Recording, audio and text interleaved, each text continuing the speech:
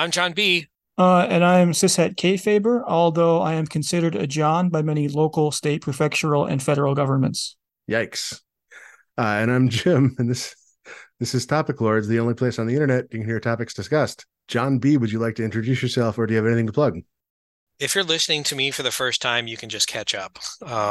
Nothing to plug really. Let's not hem and haw. Nothing to plug. It's okay. Nobody new listens to this show.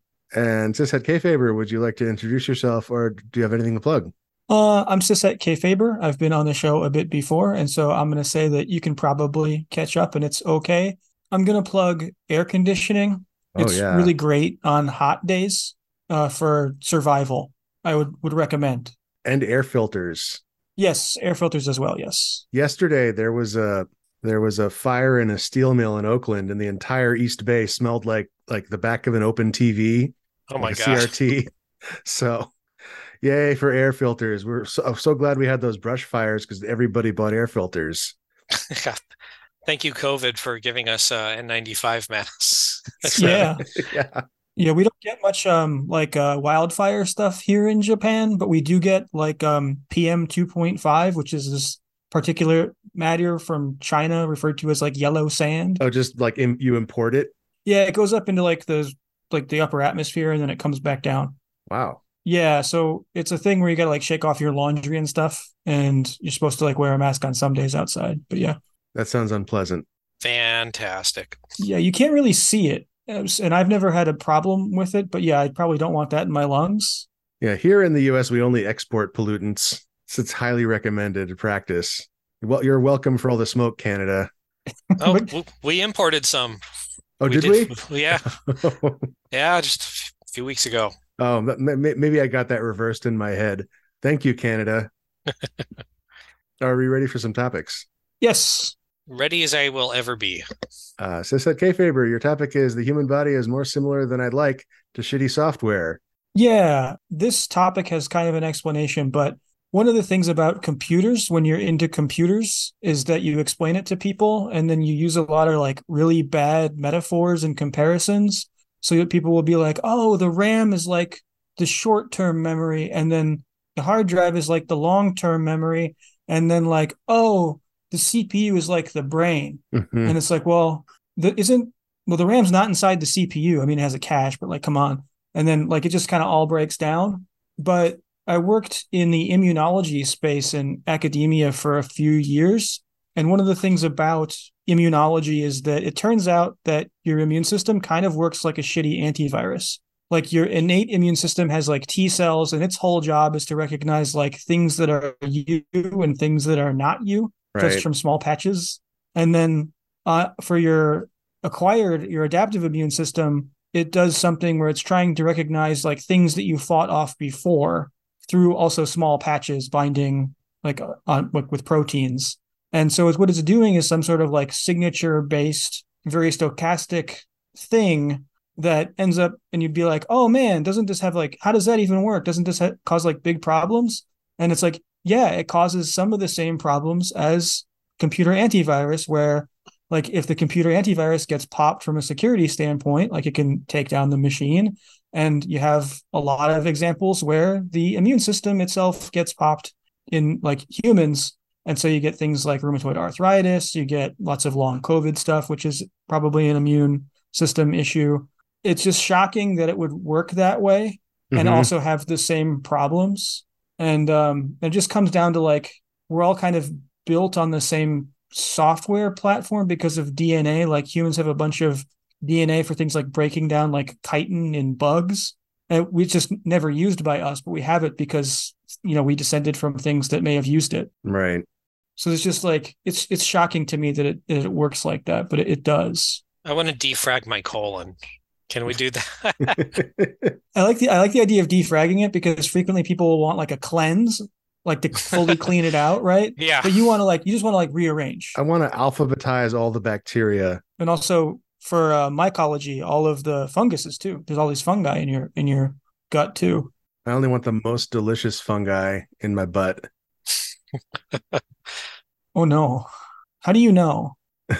Well, listen, There are professionals that take care of this. You have to use the anal sampling mechanism. That's right. Yeah, the Whitman's anal sample. Wait, was that a joke? We talked about the anal sampling We mechanism. have. Yeah, we did talk about it. I forget if Whitman's made it into the whatever. I don't remember. I don't remember the name Whitman's, but that's Yes, the Whitman's anal sampler. Uh, yes, and But but it does sound like a shitty band from like 2003. Like, oh, I'm really into my self-indulgence and the anal sampling mechanism. yeah, I think that was like the first thing I said about it was that it was kind of like a French DJ. Yeah, and then Jim, you had like a follow-on. No, we're going to talk about that after. Never mind. No spoilers. No spoilers. Oh, we'll get there. We'll get there. so antivirus is a good one because obviously it's named after the human body. We have viruses and mechanisms again. So what's some other shitty software that has analogs in the human body? Like what's our Bonzi buddy? Oh man, Bonzi Buddy is adware that nags you. It It's also like like resists being uninstalled. I feel like dreaming is that way. Like Yeah, what the hell are dreams for? I know that based on a podcast I listened to, which Oh, let's is hear it. so the explanation was that your visual cortex is one of the most plastic parts of your brain and is very prone to being rewired even after short periods of not using it. And so the way that your body protects your visual cortex while you're asleep is to just throw garbage data into it that your brain then interprets into dreams. And due to feedback and the way that like the, neural cascades work, that Hmm. it eventually feeds back on itself to where people can control their dreams through lucid dreaming sometimes, then also that dreams can tend to follow some kind of narrative that makes sense even if they started from nothing that made sense in the first place. Wow. I think that's what my printer drivers are always doing. Yeah, they do that. They're the most plastic thing, and they just do whatever the fuck they want to. Things just happen or don't. Yeah, my inkjet wakes up at like 5 in the morning every morning and just like cycles some ink. Like it doesn't spill any, but it'll it's like the thing is haunted. And we used to live in this like one room place. And so like it would sometimes wake me up. And the first time it happened, I was like, oh man, thing's haunted. Like we should get rid of this thing. And then it was like, oh no, it's just keeping the ink flowing so the nozzles don't get like crusty or whatever. Oh, yeah. It's got to be at 5 a.m. though. It's the optimal time of like the optimal humidity or whatever to reflow the ink cartridges. I don't know. It's weird because it is sort of scheduled, but I think that they timed it that way because it like is some kind of maximum distance between when you might use the printer again or like close to when you might use the printer again, but for far enough away that it's like not going to get crusty yet, but cycling it now, like if you printed something at 5 p.m. the previous day, there's probably some rationale, like probably not a very good one, but it's probably some rationale. Yeah, well, the other part of it would be that like probably you don't keep the printer in your bedroom. You keep it in an office like a human, like a regular office goer. Yeah, now it stays in my office, but in Japanese lifestyle, sometimes you only have the one room.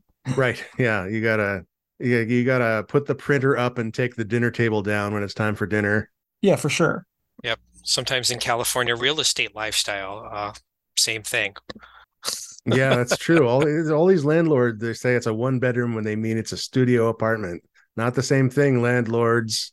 Are we ready for another topic? Can we think of any other shitty software that's in our body? Like, is there an equivalent of hair, like undesirable hair on a computer? Which one is big rig over the road racing? What part of the body is big rigs over the road racing? Now the appendix. For a while, my phone, an Android phone, was like growing a new copy of a shortcut to a certain file every day. Every day, a new shortcut would appear, and like on my phone, I forget what you call the equivalent of the phone desktop.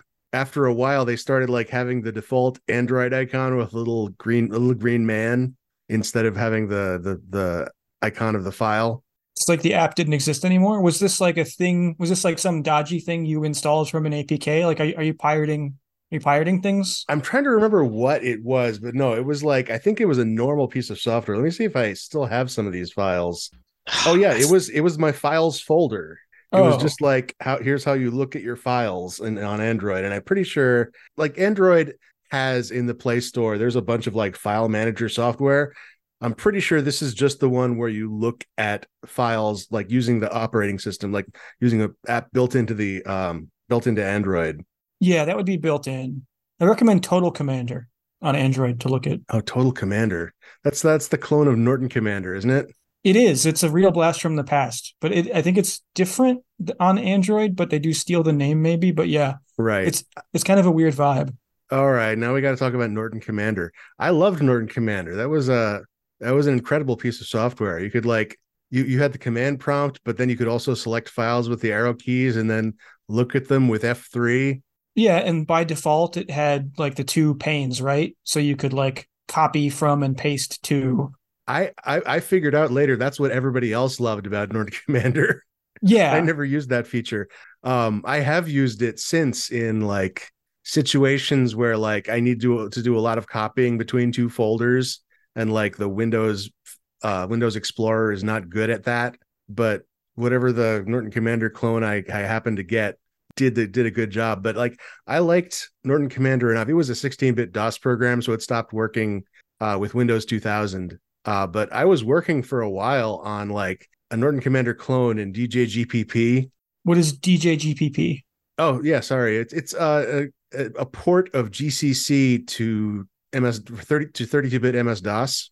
Oh, okay. I got it. I got pretty far in it, but it got to the point where like I realized my choice of development environment kind of screwed me because 32-bit DOS can make calls to look at the Windows file system and get the long file names, but there is a God. Is this what thunking is? Is this the term? When I think it, I'm going to say it, and if I'm right, then this is what happened. It had to thunk to 32-bit and back every time you read file information from Windows, and so file operate like filling the screen with a directory full of information took a very long time, and so Yeah, that was a core feature of Windows for a while. yeah. Like when Windows went 32-bit, they did it by using like these shim layers. And there was a Mm-hmm. period where it was like on XP where it would have to like go back and forth between them because they had stacked these shim layers to get the desired effect. And I don't think it was corrected until like Windows 10. That sounds right. At some point, I think when they went fully 64-bit, like a 64-bit versions of Windows could no longer run 32-bit DOS programs. Oh, so good analog. So like DNA is a lot like the Windows registry. There's like, or like the library folder on a Mac. Yeah. I just in general, I think building up a piece of software over time where you just add layers and layers of cruft and never delete anything, that is a great analog for DNA, Yeah, for of like course. how Yeah. we evolved, which segues nicely into our next topic. I think the human body should have comments. That's all I'll say. I think we're working on that, but they're like not written by the developer. My topic is the origin of hiccups. I'm just going to read this Tumblr post that I'm linking to. The special thing about hiccups is that you have them by default. There's a special region of the brain that suppresses hiccups. Yes, hiccups is the default. No hiccups was an ad hoc addition. Why would your body want to hiccup by default? What purpose does that serve? Well, none for you, but it was very important for your ancestors. Hiccups are a fish reflex. They are a remnant of the convulsion that fish automatically perform to pull water over their gills. When this system was repurposed for lungs, we eventually evolved a workaround that tells the gill twitch not to fire anymore. When this fails, boom, hiccups. It's just your fish nervous system trying to be a fucking fish again. That makes too much sense based on me watching fish in an aquarium. Yeah. Like you've had hiccups too. So if you hadn't ever, then maybe it would be less reliable. But Does this make the thing where like you drink water to get rid of hiccups more or less plausible? I was thinking about that when I read that Tumblr post before the show. Yeah. And I think it makes it both in some ways, because like there is a thing where you can kind of mind over matter your hiccups. Anytime someone has hiccups around me, I just say, yeah, just don't stand for it. That's what I do. Well, that's kind of what my wife does to me. Because there's a Japanese thing where you're supposed to recite this little poem and take sips of water in between each line or in Oh between yeah. each word. That sounds like a classic hiccup cure. Yeah, and it works, but I wonder if it works because it's distracting you. But I also wonder like maybe because you are putting water down the pipe that it's sort of resetting your brain that your brain kind of gets into the wrong mode, like stopping that reflex that makes you hiccup. Right. And then by just putting some water down there, you're telling your brain like, hey, can we get another chance to maybe like tamp down this reflex again? Right. Do fish have a? I wonder how the gill reflex, how fish feel about it in terms of how we feel about hiccups, if they feel anything at all about it. Like, do they have reverse hiccups? Yeah, or do they have any? Do they have a similar? Do they have something Don't take similar? 10 small sips of water or you'll stop breathing. Do they have something Right. similar in their brains that they hate as much as we do? Some sort of reflex. I don't know. Yeah, are dolphins fish? Because There's a whole chapter in Moby Dick about it. We don't have time for. I know classically they're not considered fish, but then classically they also are considered fish. But then in the new thinking, they nothing is a fish, but then we are all fish. We're all jamming for long periods of time on stage. My wife read this book. I think it was a book. Now I can't remember, called There's No Such Thing as a Fish. It was called Fish Don't Exist. Fish don't exist. So you know this book. Yes, yeah. The premise of the title, at least, is that much like trees, fish aren't like a species or you can't like group them all under the same umbrella as being related to each other. They're just it's a survival mechanism that all those species have happened upon to be like scaly swimmers. Yeah, too many things have gone back and forth throughout like the record of life on the planet that it's not meaningful because so much we share so much with things that live in the water that it's a weird distinction, even though it makes intuitive sense. Right. But like I worked in a shark lab for a while as my second academic job, and the last one before I made the switch. Just a moment. That's like the coolest sounding job. Shark lab. It was kind of neat. Yeah, we had like snapping turtles and we had sharks, and I didn't go into the office a lot, but probably a couple times a week, and not like giant sharks though. It wasn't like deep blue sea. Like we had small sharks, and I got to see an axolotl up close, and that was cool. It's pretty good. Yeah, and in that realm, they just kind of considered things that they were studying that lived in the water fish. Sure. Yeah. No matter what they were. Nobody really cared about the distinction because the conversations they were having were like, okay, what do the body plan genes in this shark species tell us about the body plan genes in humans that are shared? And what does it mean? And so on a certain level, they just stopped considering it meaningful. So that's all sort of, I had heard about the book Fish Don't Exist prior to that too. And yeah, in my experience, it's just not super meaningful. Yeah. What am I going to put in my aquarium? Well, you have more options now. You could put a hot dog. Anything that lives in the water. That hot dog lives there true. now. That's a fish. A little animatronic diving helmet guy, a fish. Is a fish sandwich a fish or a sandwich? Both. It can't be both. What is a tuna roll? Is a tuna roll a sandwich? Well, it depends. If it's the American style of roll, then yeah. Just to be coy, I'm leaving it ambiguous. Yeah. Just to be coy. Oh no. If you were coy, you'd be fish. No. Just to increase the level of vagueness and piss off all my customers, I don't actually specify what kind of tuna roll it is. And I read the person before they order. And if I think that they are thinking it might be a more sandwich-like thing with a kind of a bread type of carbohydrate, I will give them the sushi kind of like tuna roll, and then the opposite for other people. Yeah. That's way better than flipping a coin. Just do your best to mind fuck everybody. I think all I have left to say on the current topic is I'm glad I haven't started hiccuping yet, just from reading it. Are they contagious for you? Actually, should there be a content warning on this topic for people for whom this is like an info hazard? I hope you were listening to the episode in reverse, dear listener. No, historically, I don't think they're contagious for me, but it feels like there have been one or two times. Yeah, I don't know, but for some reason, here I'm worried reading about this and just meditating on the concept of hiccups is going to suggest it to me and induce it in me.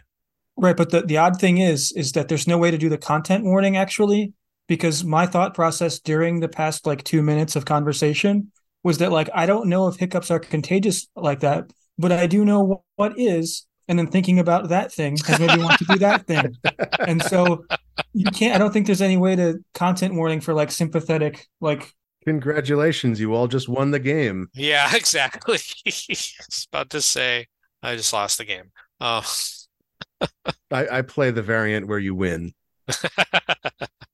Misere game. we got buzzers, we got winners. We're a proper podcast now. We're a show. Yeah. One of these days I'll take notes. Are we ready for another topic? I think so. John, your topic is 20 years ago, there were 3 real books about video games that weren't strategy guides, and now there are hundreds. Yeah. So I know like through the years when I've looked at the library or stuff, I'm like always looking for books on my personal pet interests. And it seemed like for the longest time with video games, you would find almost nothing or things woefully out of date, which can be cool in and of itself. But, how to beat the Atari home video games, which I have how to beat the video game somewhere around here.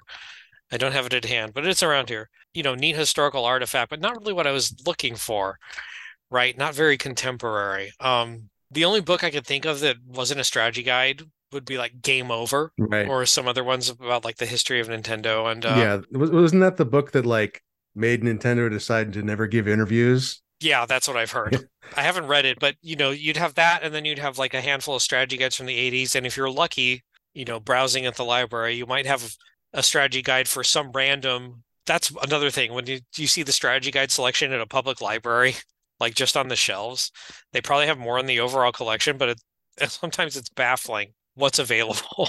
Yeah, there was Mary Ann Buckles' PhD thesis about adventure games from 1985. Yeah, Like you probably wouldn't find that on shelves though.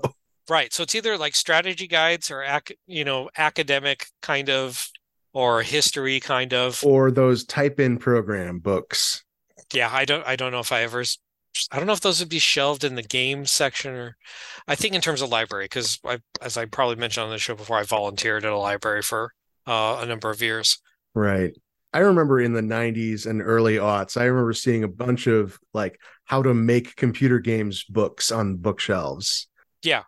Yeah, and then For Dummies series had one, and but yeah, in the last 20 years or so, probably is on-demand print and vanity publishing and stuff have gotten more mature. We're finally starting to get books from like enthusiasts who grew up with this stuff, or in like a more general interest kind of realm. Like I have 2 right now, holding up for the camera for great audio. Lemmings the Ports. Oh, wow. That's So neat.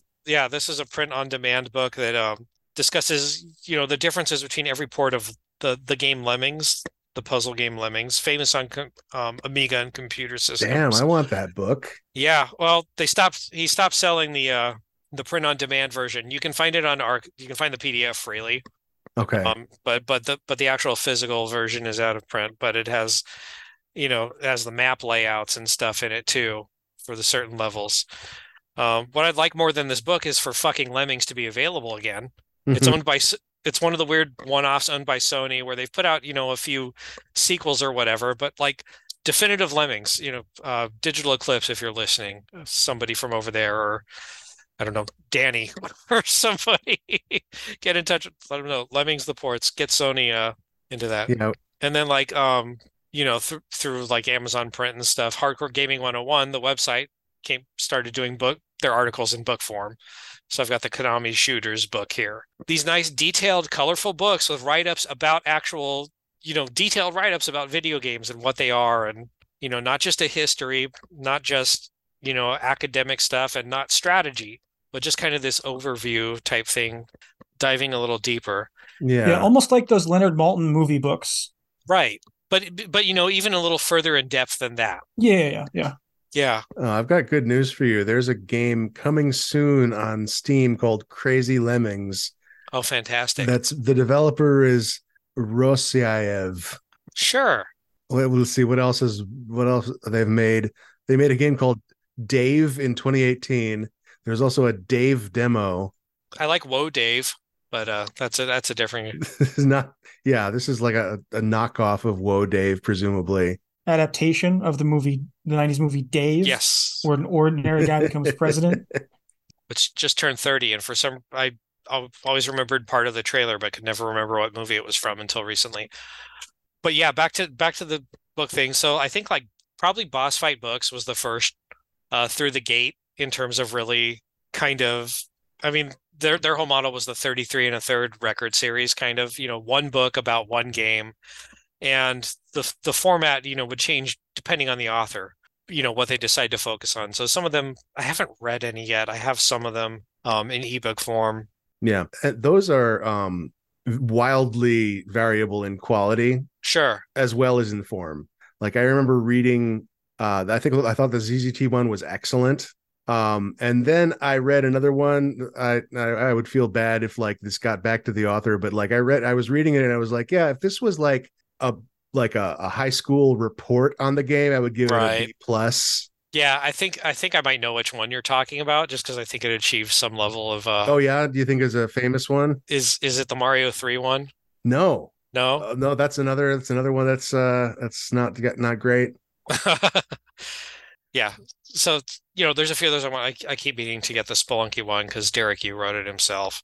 Oh yeah, that one was also very good. But I think that did a lot to actually like start getting these things out there, kind of a different paradigm. And now Limited Run has their own imprint, which is just cranking them out now. And there have been a few others, Art of Atari and things like that. But yeah, it's been nice to actually see what you would see for other interests like movies or, other media interests or hobbies.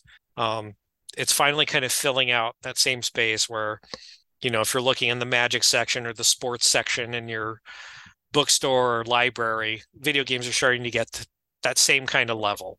Yeah, I wonder Yeah. if it's one of those things where because video games and computers sort of grew up together in a lot of ways, like a lot of early online conversations and a lot of early online stuff. There's a lot of things about video games, like, development of NetHack. And so Hmm. I wonder how much of it was just not considered important to publish in a book form because it was like, oh, if you want that information, the best place for it is somewhere on the internet. Like there used to be fan sites. Like there's a really good Lemmings fan site. Like I think it was Dianonich was a great Lemmings fan site back in the day. That had like a lot of that information from the book that you held up about like differences between all the versions and all this stuff. And yeah, but now that we're so far past like from the beginning of video games that and a lot of that stuff has fallen off of the internet that like yeah there's probably more of a need now to actually like capture it in a way that's a little bit more in a way that's maybe going to last a little bit longer like in a more formal way. Yeah. I mean, a lot of it is just the whole pop culture rise that we're seeing with games in other places, right? Like movies. We're finally getting a ton of wildly successful game movies and stuff. And the reason is that our generation that grew up with games is now the people making that kind of thing, Yeah. Yeah, right? or we have kids now and we want to show our kids like Right. my yeah, we watched the Super Mario Brothers movie last night, like my daughter and I, and she really liked it. Like she likes games a bit. But because and that was like the first one of the first movies she's watched all the way through because her attention span is bad because of the YouTube. But because she's played Mario Kart and she's played Super Mario Odyssey and she's like she knows what the blue shell is. There's like so many like it feels comfortable for her that she knows what's going on. How old is she? She's 6. Yeah, okay. I was going to make the comparison. Like Winston also recently just learned how to watch movies, but hasn't played any games. But like, it makes sense that at 6 years old, I expect that he will have been playing video games. Yeah, I started my daughter on video games very early when she was about 3.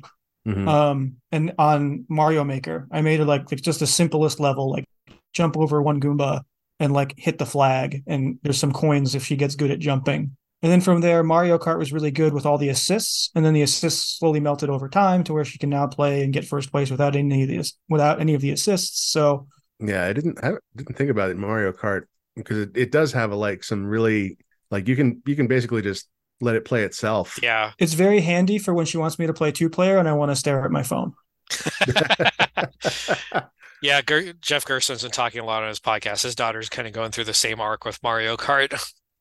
He Yeah. started her using the assist modes and stuff. And yeah, I didn't think about Mario Maker as like building simple levels for kids. That's a very what a great way to use that. Platformer games are so attractive, but they're very hard for, younger kids, and you can really tune it. That's pretty Right. great. Yeah. Yeah. Like like specifically to teach her the skills, like make my own tutorial for Mario for her. That's awesome. I wish I had the patience for any of the creating games. Any recommendations or I haven't read any since like the Masters of Doom era, like the mid 2000s Mhm. when we started to get some of these books. But for me, I just don't read as much anymore generally. Sure. So it's kind of a tough sell for me. But I really would like to read the Derek Yu one because like Derek Yu is somebody that I followed for a very long time, like Totally. back when he was making like Diabolica and like stuff like that. Yeah. That And was a favorite of mine. yeah, and so like it was crazy to me when I found out about Spelunky. Like I found out about the XBLA port because I had dropped out of like indie stuff for a while, and then it was like, oh, this is Derek Yu, and I was like, I recognize that name, and I like looked him up, and I was like, oh wow, it's this guy. And like if ever there was a guy who was going to just like pop off on XBLA, it would be like that guy. And so like I really would like to read that because he's just fantastic generally. So Yeah. Off the top of my head, the game books that I remember enjoying the most recently were the I'm not sure how to pronounce this guy's name. Fabian Sanglard wrote a couple of one of them's called Game Engine Black Book Doom, and then there's Game Engine Black Book Wolfenstein 3D, and they are like book length explications of those two game engines, just going into extreme detail for however every aspect of them works.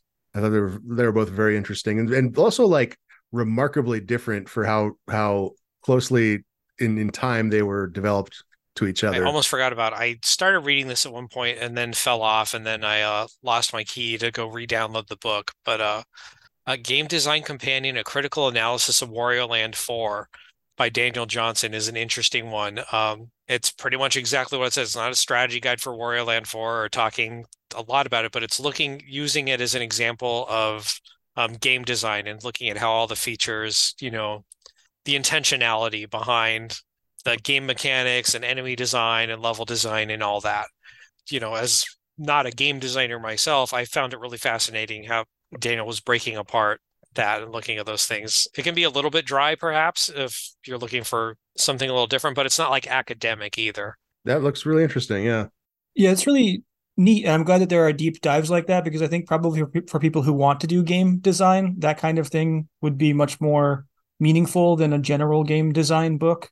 Like one of the things that I noticed when I first played Super Mario Galaxy, was like how much better the camera was over something like a Mario 64 or Super Mario Sunshine. And a lot of it had to do with the way that they did the level design rather than like specific, like, yeah, the camera is technically a lot better and it's like how it animates and moves, Yeah. but then also their level design accounting for the camera got a lot better too. Yeah. Just the fact that like the fact that you go or you're always like going over the horizon means there's so much room for the camera to maneuver. Yeah, but then there are sort of like more flat levels too, where the camera is still just fine. And they generally don't do a thing where they put you inside like this big 3D maze like happened in Mario 64 a lot. But Yeah. like when I was playing that, I was like, I want to read something about like this design space of like designing for the camera. And I was listening to a lot of Idle Thumbs at the time where they would sometimes do deep dives like this on like the treasure goblin in Diablo or whatever. But yeah, like so this Wario Land 4 book would probably be incredible. All right, I've got just a couple more I want to talk about, but I got to step out of the room for a moment and grab them for the benefit of the listener. Sure. For the benefit of you too. I'll be right back.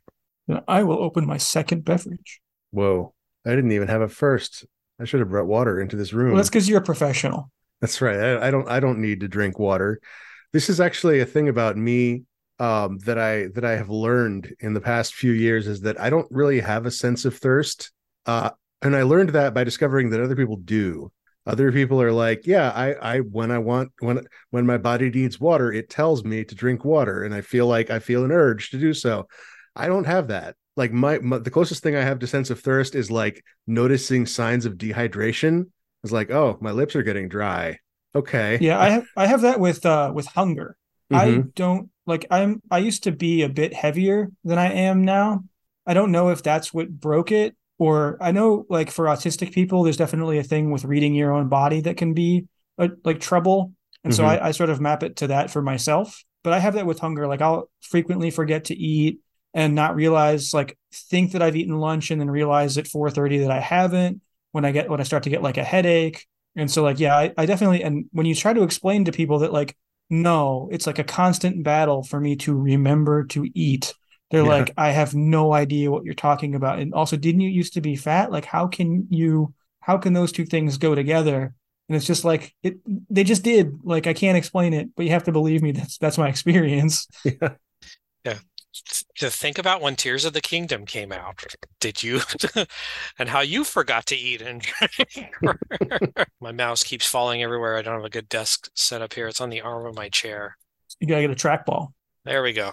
Yeah, I need one for Centipede and Missile Command anyway. All right. Okay, yeah.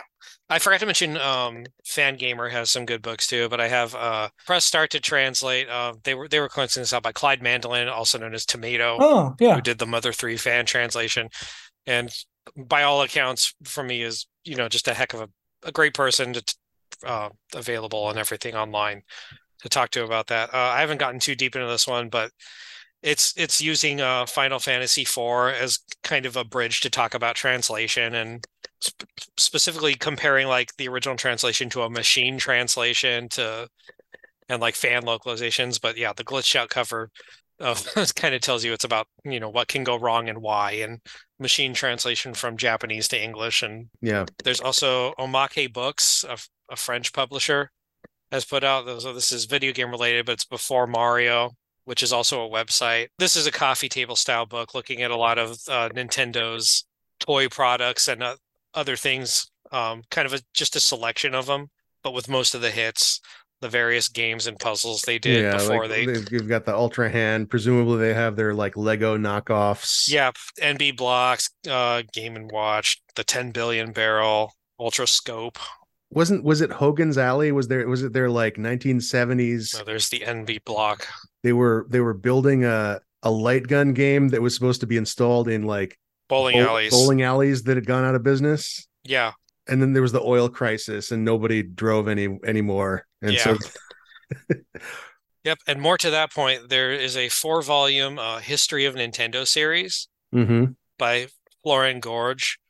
I think I'm saying that right. So they're a French publisher. The first 2 volumes did get English releases, but they're now out of print. But as of now, the volume 3 and volume 4 never did. So I ended up getting the whole set in French. Unfortunately, my French is a little rusty. But fortunately, the first couple of volumes, in particular, are filled with colorful pictures. And it's like the exact kind of thing I've pretty much always wanted. So the first one goes into all the pre-video game stuff, pretty much, with the sides here and there. It even has pictures of like the adult erotic card decks they did because they were doing all sorts of playing cards for a while.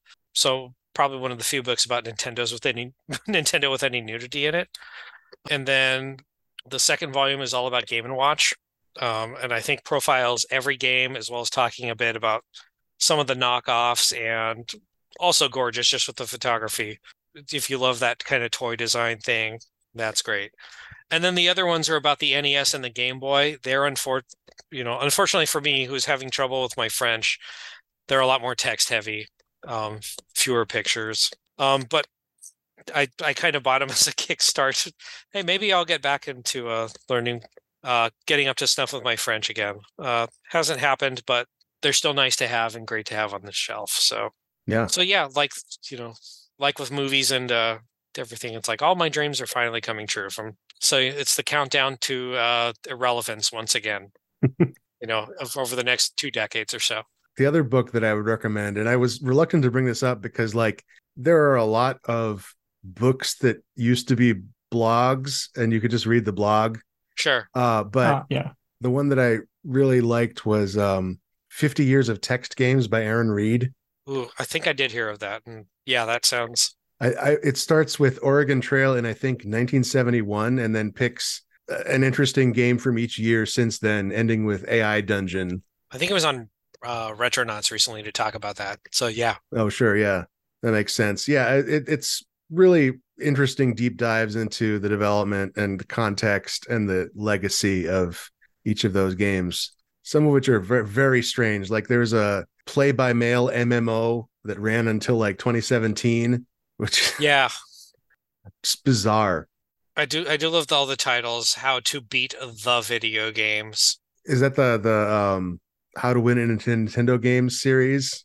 It wasn't necessarily Nintendo. The one I have, I got as a gift, and I think it mostly covers arcade games.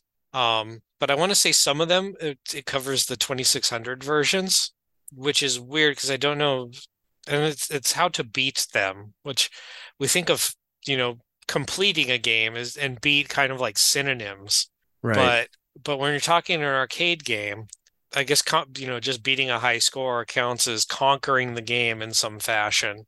But Yeah. it's a fight, and it just kind of ends when you decide it ends. But yeah, that phrasing, how to beat the video games. It's probably a pretty good book. I need to The speedrunner, the Mexican runner was doing a series called NES Mania where he was beating every NES game. And this definitely involved like inventing criteria for like, okay, how do you say you beat Galaga? yeah, or Miracle Piano Teaching System. Yeah, well, that one actually rolls credits. Oh, it does. I haven't looked at all. when you when you complete the last when you like are marked as a pass for the last song. I know there was a supercut of the his progress over that game and like actually learning to play piano like he actually did. Yeah, yeah, in like 2.5 weeks. Uh, but like if you look at the amount of practice time he put in, like because he was playing like 12 hours a day or something, Yeah. it gets less impressive. Like if you'd done that practice a little bit, maybe a little bit more effectively. Yeah, there was a mention of like AI dungeon, and then I heard a lot of stuff before. Like I was actually hearing you guys discuss. Okay, yeah, I wasn't sure if you could hear us, but uh-oh, are you there? Am I there? Yes, I am here. Okay. Okay, all right. Do I exist? Oh, no. I'm trying to backtrack to where we were with the discussion when we lost you. Yeah, I mean that topic did go for a while, so maybe we wrap and move on to Sure. the poem, or Yeah, okay, let's do that. Esper can put in the signature sonic ring sound here. Okay, for this topic, we're going to be reading this poem, Untitled by Prostetnik Vogon Jeltz. Who would like to read this poem? I think it would be safest to have John B read it. Safest? Okay, yeah, it's protected. But I don't have stairs in my house. How protected could we be? Maybe we should read it and then give context. Yeah, let's read it first. Okay. So this poem is untitled. As far as I know, there are various titles given to it, but it's ostensibly by Prostetnik Vogon Jeltz. O friedled grunt bugly, thy micturations are to me as plurtled gabble-blotchets on a lurgid bee. Group I implore thee, my foonting turling dromes, and hooptiously drangle me with crinkly bindle wordles, or I will rend thee in gobberworts of my blurgle cruncheon. See if I don't. So since I first heard this poem, I've learned what micturation means. Yeah. You know what? That was a thought I had as well. And so now I'm wondering like what the other nonsense words actually mean. Yeah, it's kind of like when you read Jabberwocky as a kid, and you're like, "What's a Vorpal blade?" And you find out that it kind of became a thing, but then like Vorpal might have a meaning, and then Oh like yeah, did micturation become a word because of Hitchhiker's Guide? I don't think so, I but No, don't think so either, but that would be excellent. yeah. So as alluded to, I was trying to find my copy of Hitchhiker's Guide so I could read it directly from it. I always remember Blurgle Crunchin as Blurgle Trunchin, and I don't know what's right. So I was trying to dig up a copy. Since But that yeah, Kayfaber could recommend you a flashcard app. yeah. So this is the author of this is actually Douglas Adams from the Hitchhiker's Guide to the Galaxy. And for context, it's supposed to be terrible because one of the asides, as which make up the Hitchhiker's Guide to the Galaxy, is that Vogons are an alien species who writes the most terrible poetry, the second most terrible poetry in the known universe. they do it on purpose because they like bad things, right? Like They enjoy torture. I'm not sure. They do enjoy the effect it has. But I can't remember if you know, as far as on purpose, if they're trying to be, yeah, it's if they're trying to be bad or they consider bad good or, but they're a species of, terrible bureaucracy. One of Douglas Adams' pet peeves. He wrote a whole text adventure about it. called Bureaucracy. Yeah, I think that like the cultural implications of that I like a lot because you see that in like the real world. Like some people really hate like traditional Japanese music because it uses a different like musical scale. Hmm. So it sounds a little bit off and people just can't get on board with it at all. But to Japanese people or people who enjoy it, it's like, oh, this is great. Um, Yeah, so I wonder, yeah, like, is this really great for Vogons? Like, are they like really having a great time with this? yeah. What else? Do I have anything else to say? I had a thought. I will say it was fun semi-cold reading that. I hadn't gone through it to make sure I could get through all the words before reading it just now. So apologies if that was a bit halting, but Congrats. I think I did okay. Yeah, so I mean the comparison to Jabberwocky is very obvious and I think probably invited. So side thing, how did you guys feel about the Hitchhiker's Guide movie? Like, I liked it, like the one that came out in the 2000s. Like, I liked it a lot. It had a scene where this poem is read, but other people seem to hate it. So I don't know. I should have watched that scene again. Yeah, I liked it. I saw it in theater. You know, in terms of changes, every version of Hitchhikers is different than the one that came before. So Yeah, I remember enjoying it. I remember like everybody else who I watched it with shitting on it afterwards. So I started to doubt myself. But now that I'm in good company, everybody here is cool. I can say I was right. Yeah, it's like Speed Racer. Like, there's movies that at the time people were just like, I don't, this isn't any good, and then I'm like, no, this seems pretty good, and people are like, no, it's not that good, and then time is pretty kind to those. So I also had the TV series on VHS. I have no idea where I got it. The BBC series, which that aired on PBS. maybe I taped it from there for all I know. Yeah. Which was like much more.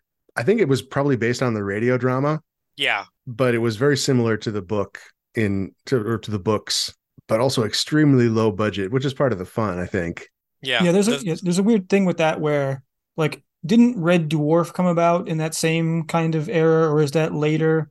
Like there's certain kinds of these things where there's sort of overlap in not like content exactly, but in like theme because the creators of one thing enjoyed the work of another thing and then you get that other thing recreated in the medium and so you get like Red Dwarf and like Hitchhiker's Guide like miniseries at the same time.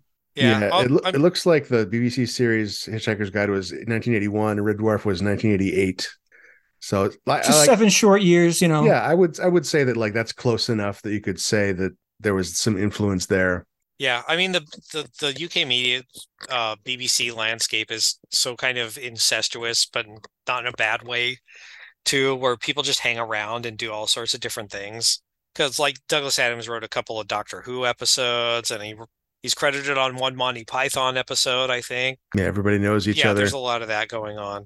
Yeah, I remember reading this in Hitchhiker's Guide, and it starts out, even though the nonsense words are chosen for a way that sound like just gross things. I mean, micturations is a gross thing, and then but things like plurtled and gappoblotchets, it reads as a poem. There's a kind of a rhythm to it, Yeah, and then the final line just like throws all that out the fucking window. It's yeah, that's always kind of been my favorite aspect. It's attempting to be a poem, and then it just says fuck it. It's like I think that's a great feature for the second worst poetry in the galaxy to have. Well, I think poetry should have that. You shouldn't necessarily have to have the consistent, timing and meter on everything because that gets Sure. boring. Like I do see the value in a poem just kind of like shaking you at some points and being like, see how well all these other lines are written, see how bad this could be. Like Yeah. just to give you a sense of scale. yeah. I also noticed at the bottom on this transcription of the poem on allpoetry.com, it's tagged with humor, love, and pain. Those are the tags. I think this is in the game too, isn't it? It's in the text adventure. I don't remember. Couldn't tell you. Yeah, Yeah, I believe it is. I think it's part of the Babelfish puzzle. Like you have to you have to plug your ears or I something got like that that. far. Yeah. Yeah, there's something involved with it, or it's used as a time, one of the things that text adventure does that's just maddening is it has timers, Yeah. which is in any adventure game, but especially in a text adventure, is just seems insane to me. It's I got as far as solving the Babelfish puzzle, which has all these steps in it and is does have a timed element to it. I did it once and then I made it out to like open space where you can breathe for a bit. In the ship, not open space, open space. And then I just kind of stopped playing, but or couldn't figure out what to do. Yeah, there's a lot of games like that that are older where they didn't know that certain things were bad ideas. Like Jim, I think you mentioned this once before that like the canonical Mario 2 that was released in Japan was the way it was because they were just like, well, we expect everybody to have finished the first Mario game, Hmm. and so we're just going to continue. And it's like you see logically how that would be the Yeah, it's case. for super players. Yeah. And then in actuality, like to play it is like, no, this feels really bad. Yeah. So I feel like there's a lot of that with older games. Yeah, although there's definitely, I feel like, skill inflation within genres, even going into modern times. I don't know. Maybe this is a bad example because this is also like a very fossilized genre, but the scrolling shooter, the shmup, and this is in fact this isn't a false assumption anymore. This is true. Like the only people who play those games are people who've been playing those games for 30 years. Yeah, And so they are designed to be incredibly hard for that kind of person.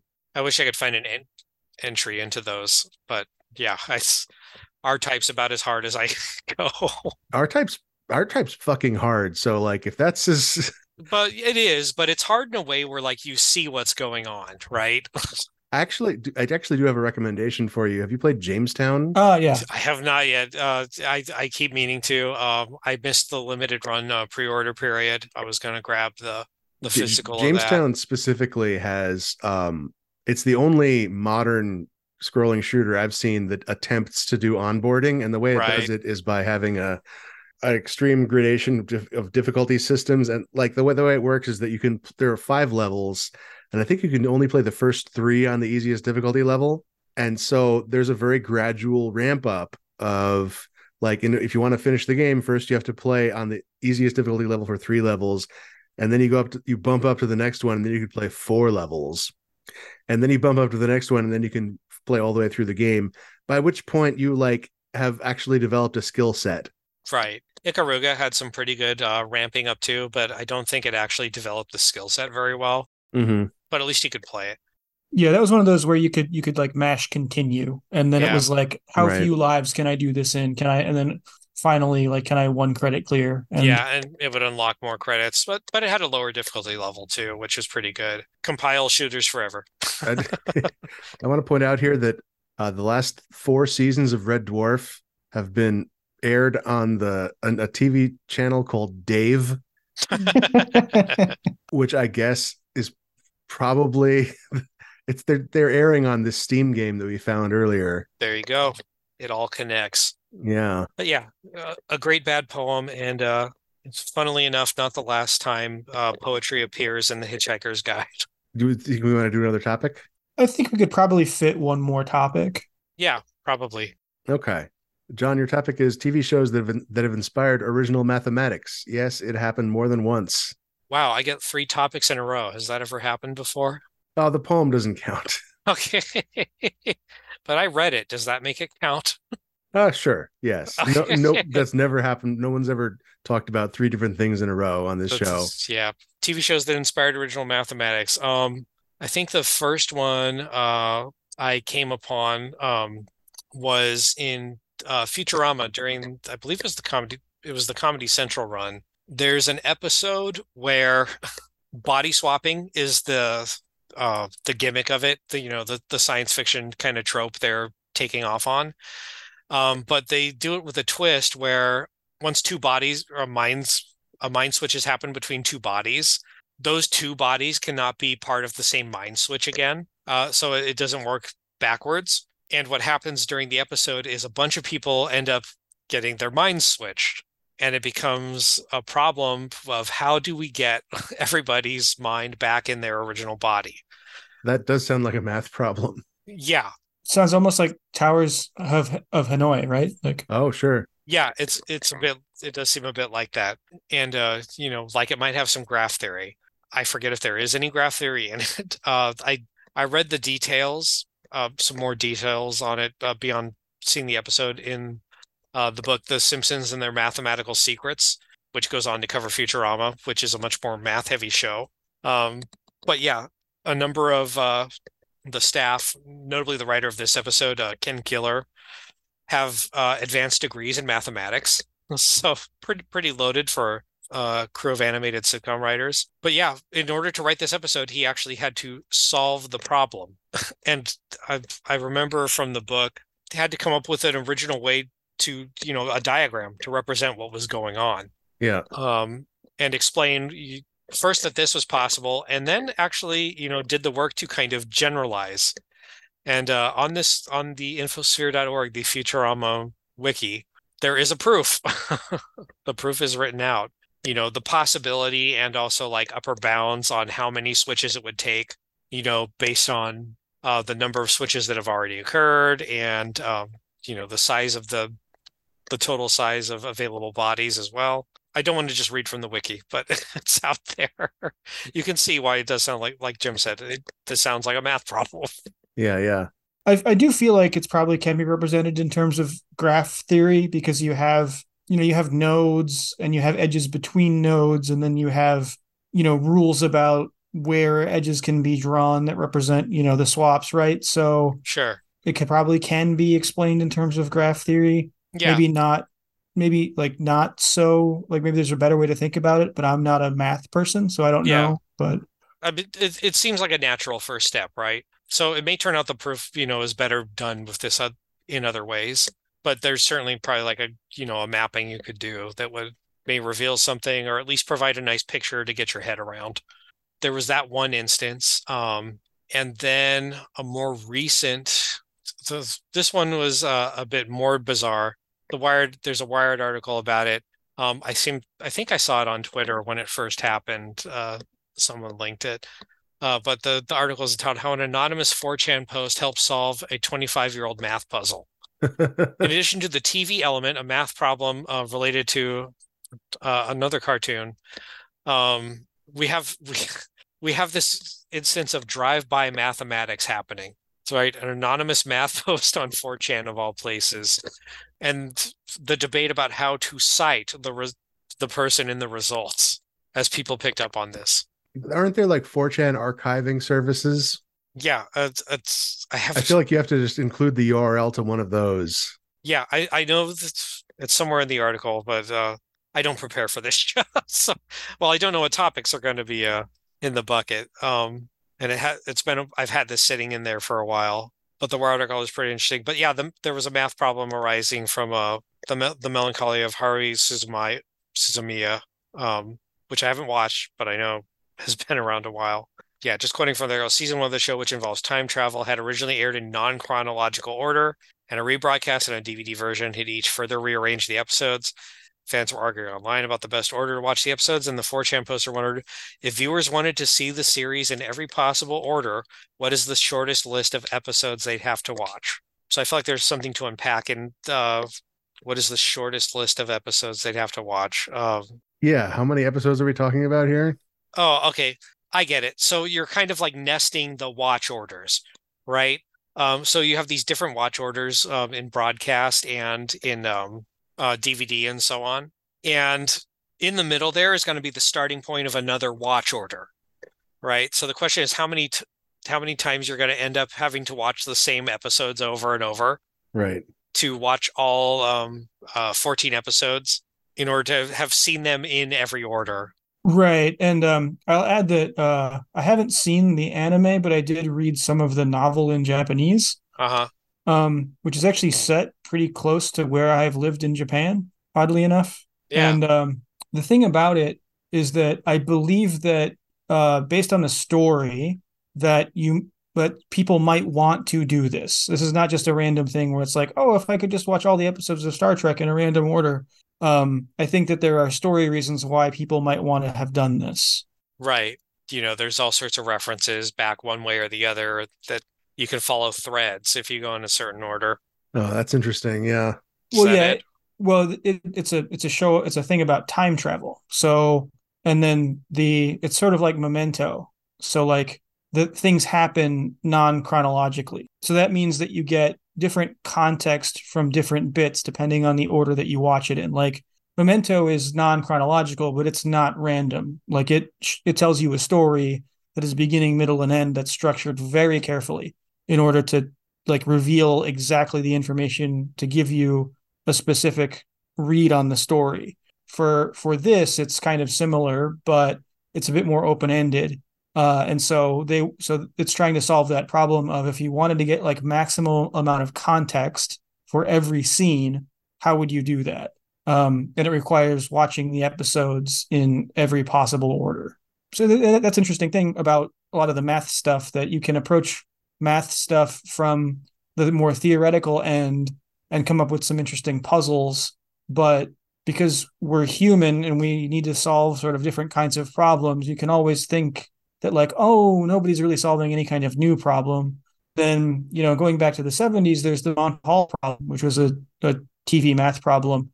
And there was a funny thing with that where it's like, if you know who Marilyn Vaux Savant is, who had like a long running Parade magazine column, that's kind of where one of the ways that she got her start was she published a thing on the Monty Hall problem, and then the magazine got like thousands of pieces of mail, some of whom from like PhDs, saying that she was wrong in her solution. And then she thought about it, and then she conferred with like more mathematicians and stuff, and then she was able to like prove it. Right. And then there's an interesting run in there with Erdish, where he initially disbelieved her solution, but then saw output of simulations that showed that she was correct. And that there's sort of a fun story there if you search the Monty Hall problem and the history of it, that there was just a lot, there was some misogyny there, that people just they didn't believe that the Monty Hall problem could be a real problem because it was on TV in the first place. And then secondly, that this like the novel piece of this would be pointed out and solved by a woman was at the time pretty difficult for people to grapple with. And so Right. I always like Yeah. that one a lot too. Yeah. Should we explain the Monty Hall problem for I mean, I don't understand it fully, but the Monty Hall I remember problem, following this a bit. I don't know if when it first broke, but it would come up over the years, and I'd read, her column in Parade along with Ask Marilyn was the name of the column. I'd read it along with like the Sunday Funnies and stuff. So the problem based on the show Let's Make a Deal, typically in Let's Make a Deal, you're picking between doors that have prizes behind them. Some have prizes and some have joke prizes. For the purposes of the problem, they say a goat, right? So, And this presumes that the player does not want a goat, right, which I exactly. think is questionable. Sure. yeah, But you know how these simplifications go in problems. Yeah. So there are three doors. Two of them have goats behind them, and one has the car or whatever, right? There's lots of gimmicks in Let's Make a Deal about how many chances you're given, and the offers that are made to take a mystery item or hold on to what you have and all that. But in the Monty Hall problem, you're given a choice, and then one of the doors is opened that you didn't pick, right? So you're given a choice. They say Monty Hall says pick a door. You pick one. Okay, now we're going to reveal what was behind what you could have had, and reveals a goat. So then the question is, you're given a chance to switch. Do you switch doors? Does that give you a better chance of winning or hitting the other goat, right? So you're given the one choice, shown the one that didn't work out, one of the two that wouldn't work, and then you're offered a chance to switch. So it turns out, the solution is switching is always better. Yeah, which is unintuitive if you for the human mind apparently. Like, and I thought this too. Like, Sure. you've still got a 1 in 3 chance. You had the same 1 in 3 chance you had like before the door was opened, and the other door also has a 1 in 3 chance, right? Right. But there are some twists to that. Right. So the probability is interesting that it changes based on, your knowledge in certain circumstances, or like what's already been dealt in a game of cards and things like that. Yeah. And here, part of the key is that he's not going to show a car behind the door. They're going to show you missed a goat. Well, that's the premise of this That's problem. the premise of the problem. Because, well, then it's not an interesting decision, right? If you're asked, Yeah, yeah. Do you want to switch to the other goat? Right. And that's not good TV. So of course, that's not what's going to happen.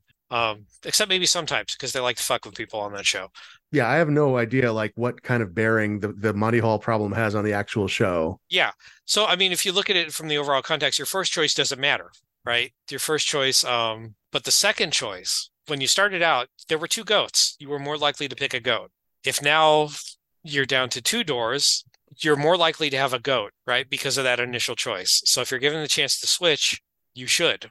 Yeah, that makes sense to me. The way it was explained to me that made it intuitive was extending it to like, what if there were 100 doors? You pick one, and then the host opens all but one other door, revealing Goats. goats. Yeah. Should you switch? And that's a great mathematics technique too, to kind of push things to an extreme like that. I use that when teaching a lot kids. It's a good way to show a lot of different things. Like if a kid is, adding numbers by counting on their fingers, then you ask them, okay, what's 1,000 plus Yeah, and then they have to learn have to learn how to do the finger abacus plus thing. 321, right? It's like, oh, maybe there's a better way. Or like in probability, yeah, to show what's going on, you just kind of increase one of the numbers and see what's happening there, or like pushing limits and when talking about calculus or things like that. But yeah, that was always I like that problem, and it always made sense to me that her answer was right. Yeah, I wasn't alive when it happened. Um, and neither were you, I don't think, but we read stuff, but like Sure. I still don't have an intuitive sense of why her answer is right. Like I understand it from a probability standpoint, and I do not think that she is wrong at all. But I also I can't get my brain to figure out why. And so for me, I always slot it into these things about probability that people talk about a lot, where it's like, oh man, people are really bad at probability and they don't understand that the 93% chance in XCOM is fair or whatever. But for for me, it's always about like different kinds of probability and remembering like what is conditional probability and what is not. And so Right. I understand it that way. Obviously, as proved by the letters and stuff, you can be pretty great at math, and probability, you have to be very careful about the way questions are asked and stuff. I think the only other thing I have to say, the second one we talked about, Hari Suzumiya problem, didn't pop up when people were deciding what order to watch The Prisoner in. That's Well, that's yeah, I all. mean, it's anime nerds, and this is why people I talk about this a lot when I talk about like language learning, that like you like horny is a good motivation. And so the people who end up reading the best in Japanese are often people who want to read the smutty novels or play the visual novels that have the boobies in them. And not that like Haruhi Suzumiya is not horny, but that drives to watch things that other people think are not worthwhile can lead to really interesting places because of the drive. Yeah. That absent that drive, you don't get interesting output. So Yeah, I have speaking to that, and there's somebody I've been thinking about trying to get on the show who would be a perfect example of that kind of thing. is it John Nash? No, no, but in terms of drive and specifically with learning something and specifically with Japanese, the only foreigner to be a professional shogi player in Japan. That's all the time we have for topic lords. John, if this is something that you want, where can people find you on the internet? I'm on the Topic Lords Discord. I'm still hanging on X, the Everything app, at the same handle I was using on Twitter, uh, because it is literally the same place, except not.